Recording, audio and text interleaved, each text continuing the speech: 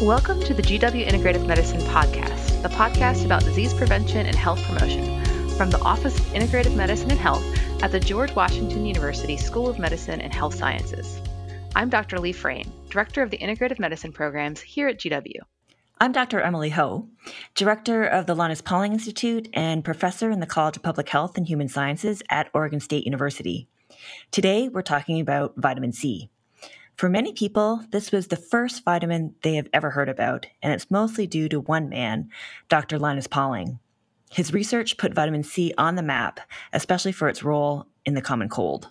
Because of the efforts of Dr. Pauling, the Linus Pauling Institute now stands as a world leader in the study of micronutrients, phytochemicals, and other dietary factors, and the role these compounds can play in promoting optimum health or preventing and treating disease.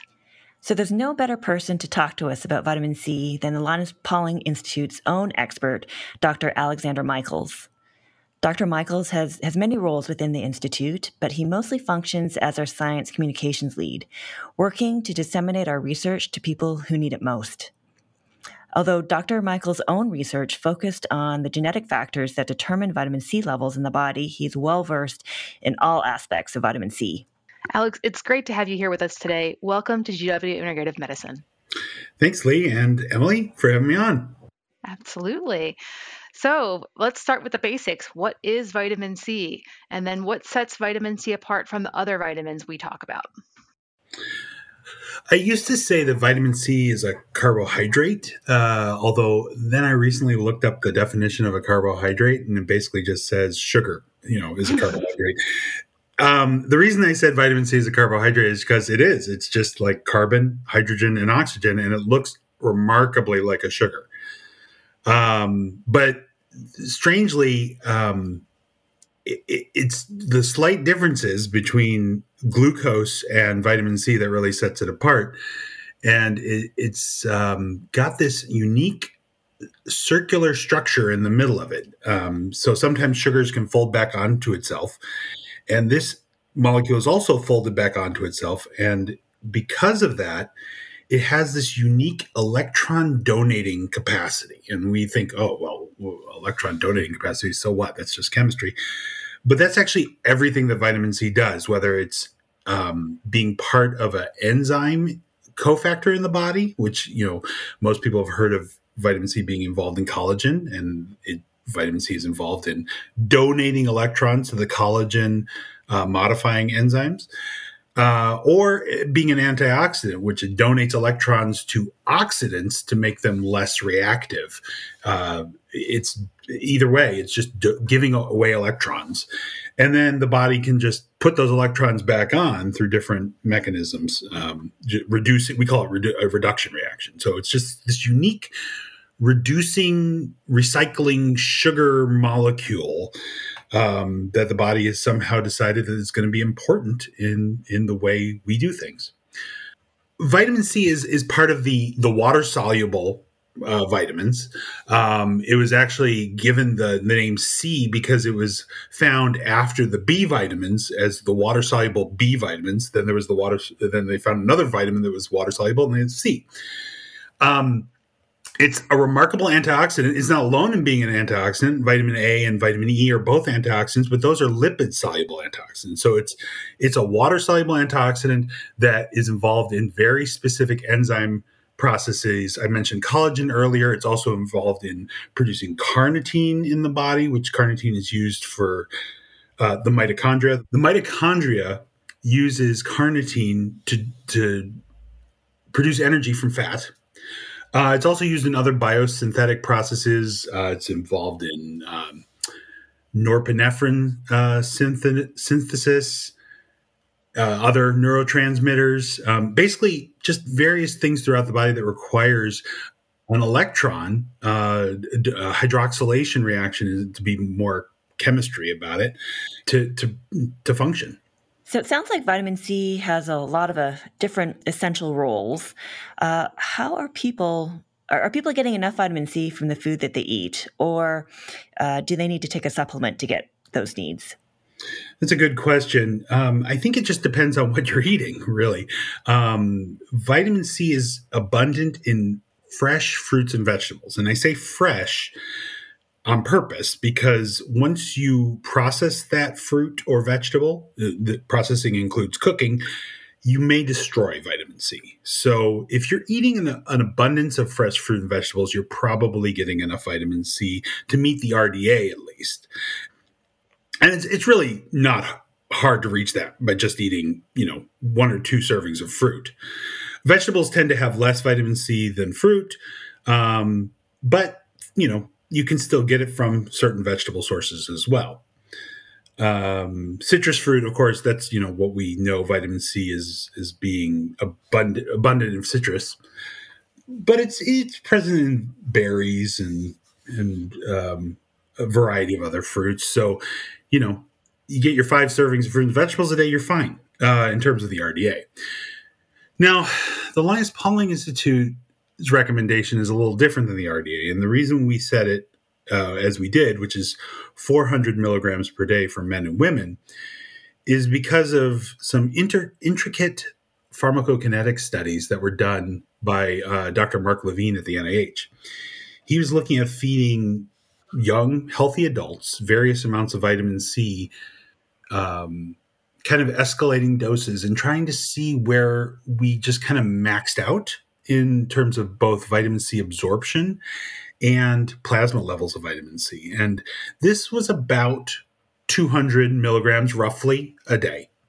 And you had maximal plasma levels, you had, maximal amount in the white blood cells that they measured.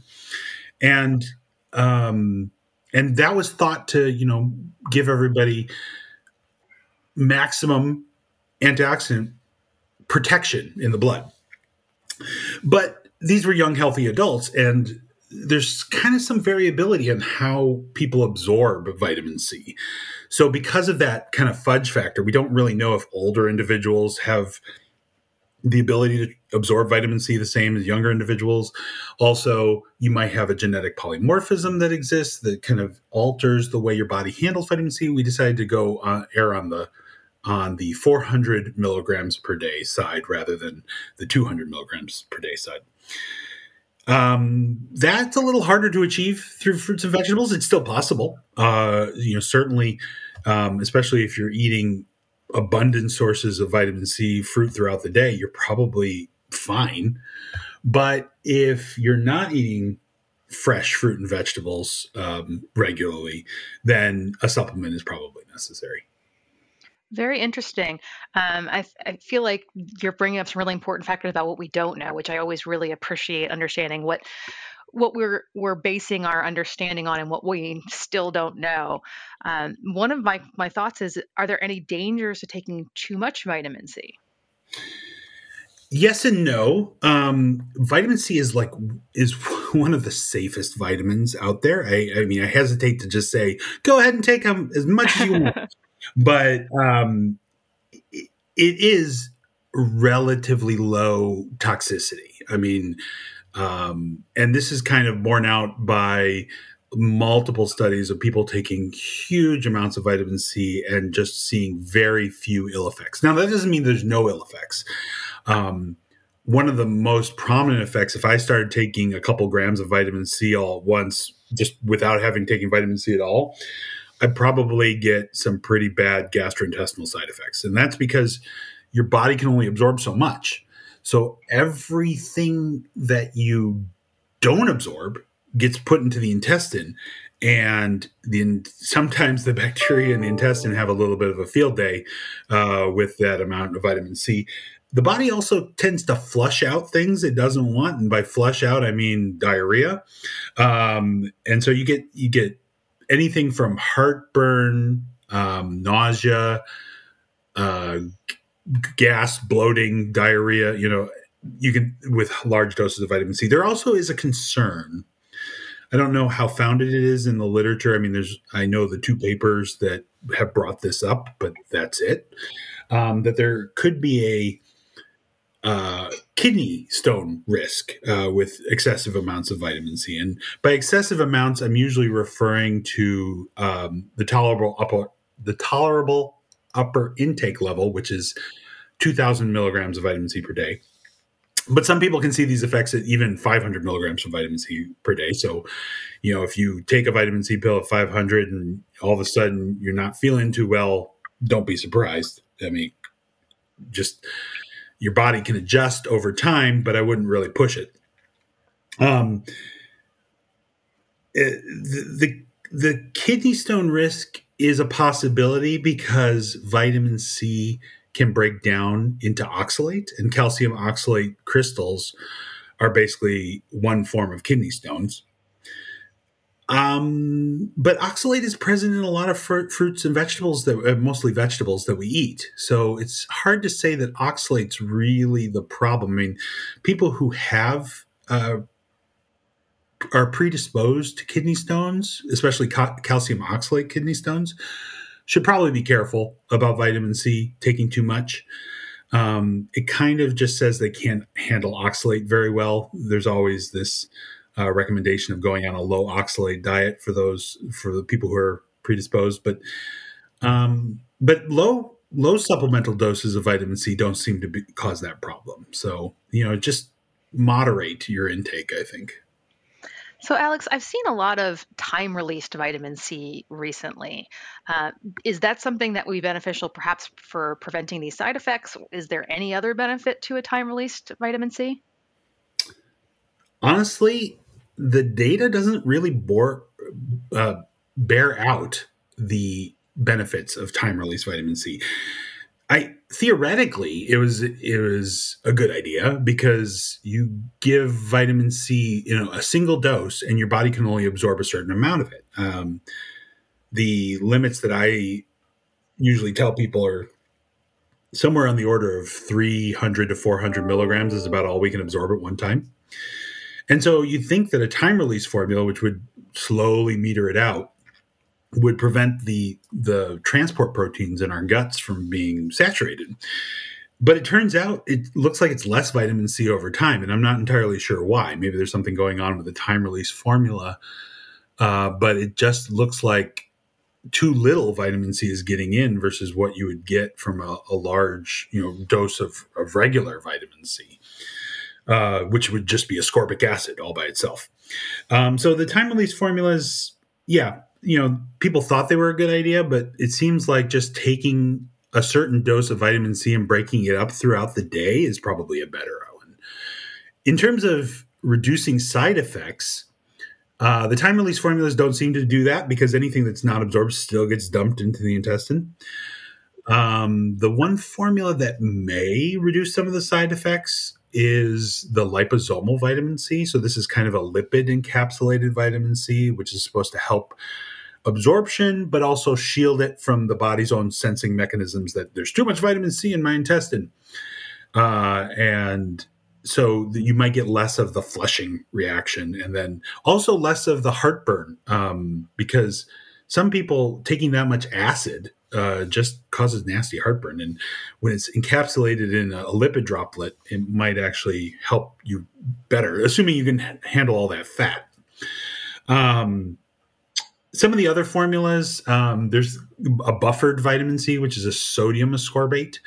That helps with the heartburn, but it may not help with the things that go on lower down in the gastrointestinal tract. Also, I warn people about sodium ascorbate because even though it can dissolve readily in water, better than vitamin C, the acidic form of vitamin C, it's actually less stable. So you have to consume it right away because you want to get that vitamin C in an acid environment quickly because vitamin C is just more stable in acid. This also goes back to if you're eating vitamin C, like say you want to make a smoothie, for example, you mix up a fruit that contains lots of vitamin C in milk or yogurt, and it brings the pH closer to neutral. That vitamin C is going to degrade more rapidly than something in an acidic environment. So you really want to keep things slightly acidic, kind of think about fruit juice acid levels to keep it stable. Alex, you talked about liposomal vitamin C just there. Can you talk a little bit more about that? We get a lot of questions about liposomal vitamin C. Why would you take it? What does it do? What are the advantages? What are the disadvantages? Yeah. So one of the problems with taking vitamin C has been that the absorption has been limited. And this is just because the transport proteins, as I mentioned before, kind of meter out how much vitamin C gets into the body. And the liposomal vitamin C supposedly bypasses that mechanism. So the lipid encapsulation protects the vitamin C until it gets to your small intestine. The lipid droplets then kind of join with the intestinal cells, delivering the vitamin C directly into the intestinal cell versus through the transport proteins. And in theory, this would deliver a massive amount of vitamin C into the bloodstream. And there's this control mechanism that the body has. It bypasses that control mechanism, at least on the intestinal side. And theoretically, you would get higher blood concentrations of vitamin C, and supposedly better antioxidant protection when you're doing so. Because if vitamin C is an antioxidant, then more of an antioxidant would be good. I say theoretically a lot in this question because the data only shows a little bit of a bump. Now, that said, there hasn't been very good information on liposomal vitamin C. There's been a few studies out there. They show a little bit of an increased absorption, but not so much that I'd say, wow, this is an amazing product. And one of the reasons that people turn to liposomal vitamin C is because a lot of the current research on vitamin C has been done on intravenous vitamin C. And intravenous vitamin C reaches much higher levels of blood vitamin C levels than you would with an oral dosing. There's a lot of people out there who say that liposomal can get you to that intravenous level, and it's totally not true. Unfortunately, it's pervasive in the media and people's anecdotal stories on Facebook, Twitter, that if you just take liposomal vitamin C, you'll get to the intravenous vitamin C levels and you'll be fine. Not true. You just can't get there that way. You can get a little bit higher vitamin C, but it's not going to be anywhere near the intravenous vitamin C blood concentrations. Speaking of more theories, Linus Pauling really made vitamin C famous by claiming it would cure the common cold. Where's the research or truth to this? Well, I mean, spoiler alert, it doesn't cure the common cold. Otherwise, yeah. It'd be gone by now, right?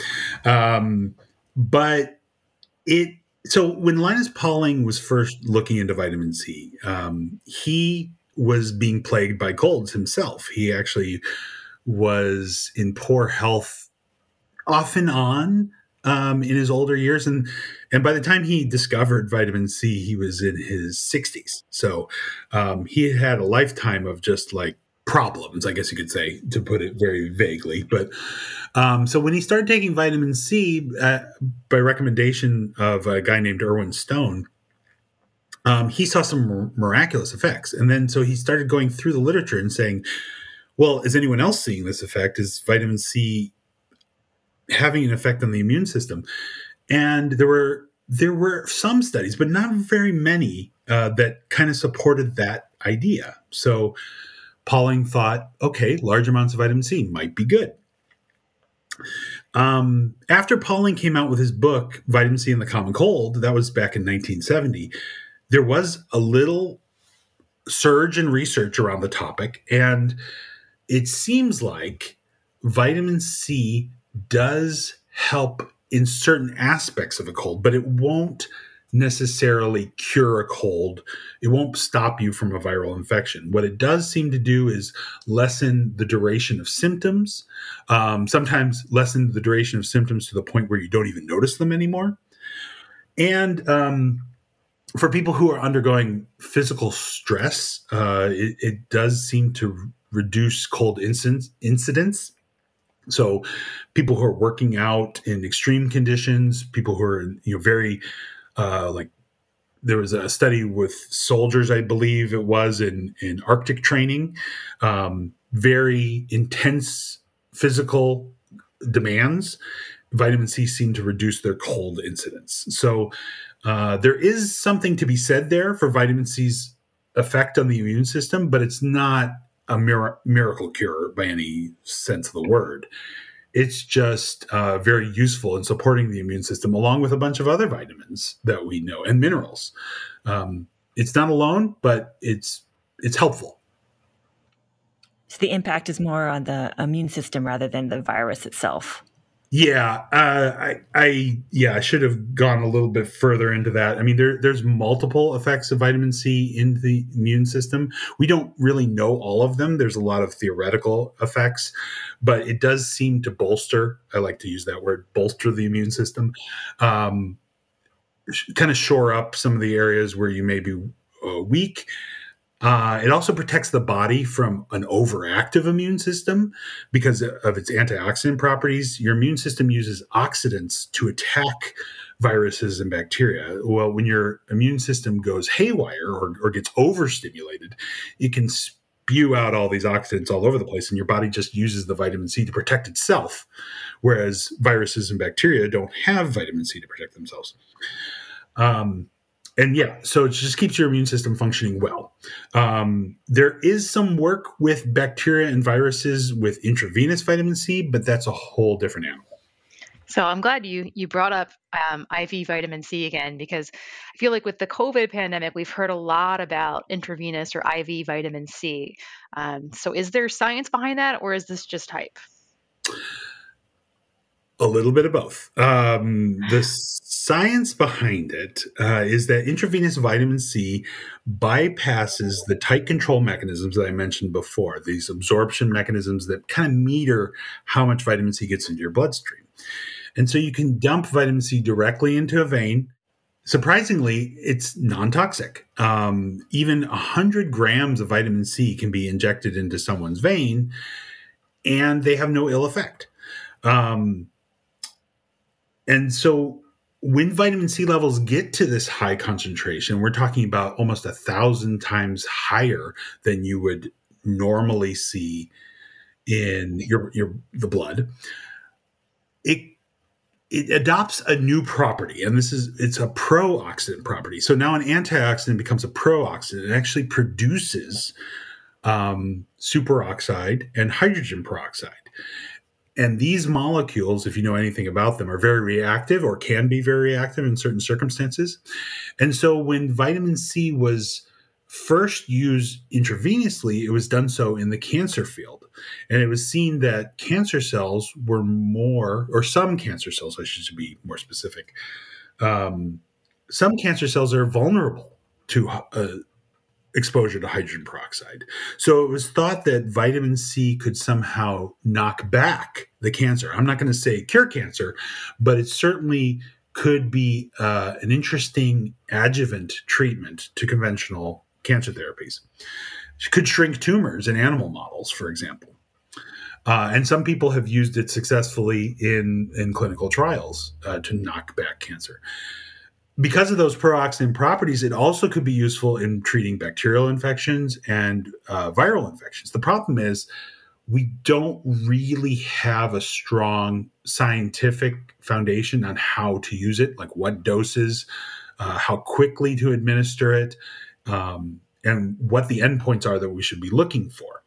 So when COVID hit, everybody was really excited about the use of vitamin C. And sure, I'm sure that vitamin C could have a role in COVID, and IV vitamin C specifically could have multiple roles in COVID, but it did quickly get to the level of hype. There were some studies down in China where people were getting intravenous vitamin C and suddenly were having remarkable recoveries, at least according to the reports. And people were saying we should be giving everybody intravenous vitamin C. Well, there's no basis for that. There were no good randomized controlled trials to show that vitamin C alone could help people recover from COVID. But intravenous vitamin C on top of conventional therapies could help reduce the levels of inflammation, symptoms. COVID is a disease where with rampant inflammation, when you've got a bad case, severe COVID, your vitamin C level can plummet. It's a lot like sepsis. It's just a system-wide inflammation attack. And your vitamin C levels can start to decline. Well, people thought, well, let's restore those vitamin C levels with an intravenous vitamin C, because people are usually so sick you can't feed them vitamin C. And it does seem to help, but we're not talking about miraculous recovery. We're just talking about a supportive role. That said, I would love to see more studies on intravenous vitamin C. I think it does have a place, and we need to define it better. The current studies are a little mixed. They do support a role for IV vitamin C in some situations, but it's not clear exactly what it's doing. In some studies, it reduces the duration of COVID symptoms. In some studies, it reduces the need for supplemental oxygen, but there's too few studies at the moment to kind of say this is what it's doing. I do think people should, at least clinicians should, keep an open mind in using IV vitamin C. Nobody should be seeking out IV vitamin C before they have COVID. I hear people going to these clinics, these vitamin clinics all the time, shoot me up with these vitamins so I can not get COVID. It doesn't work that way. And people have been called out by the FDA, these clinicians who are just giving IV vitamin C to everyone, and the FDA is trying to shoot them down because they are claiming that they can cure the disease before it even happens. There's no way that's going to happen. Particularly not with a healthy diet. Yeah. I mean, if you are keeping your vitamin C levels maximized with a healthy diet and maybe a supplement, maybe even a multivitamin supplement to help support that, then you're probably in good shape if you do get COVID. Now, that said, once you do develop COVID or any other sort of ailment, respiratory ailment, I mean, it's just going to happen eventually, right? We all get a cold or the flu. You could consider some extra supplemental vitamin C to help your body fight it back, especially if it gets really bad and you've got a lot of inflammation. But most people are not going to be seeking out IV vitamin C in that circumstance. And most of the work that's been done with IV vitamin C is in a clinical setting. I mean, these are hospitals with the most severe patients. I think everyone's looking for that single magic silver bullet, and clearly it's a complicated story, and more research definitely needs to happen. We wanted to mention the vitamin C and Linus Pauling Day recording. Oh yeah, yeah. So this year for Linus Pauling Day, which is February 28th, Linus Pauling's birthday, we had a vitamin C webinar featuring two vitamin C experts who are going to talk about people's questions on vitamin C, and that will be available on the Linus Pauling Institute website as well as the Linus Pauling Institute Facebook page if anyone's interested. And both these researchers have done a lot of that groundbreaking work with IV vitamin C and cancer treatment, so it's really fascinating. Yes, everyone should definitely check that out. Okay, well, I think that is all the time we have for today. Fascinating talk about vitamin C, Dr. Pauling's favorite vitamin. Thank you for sharing and joining us today, Alex. Yeah, thanks for having me on, Lee and Emily. It was a pleasure being here. This is the GW Integrative Medicine podcast from the GW Office of Integrative Medicine and Health. I'm Dr. Lee Frame. And I'm Dr. Emily Ho. Thanks for listening.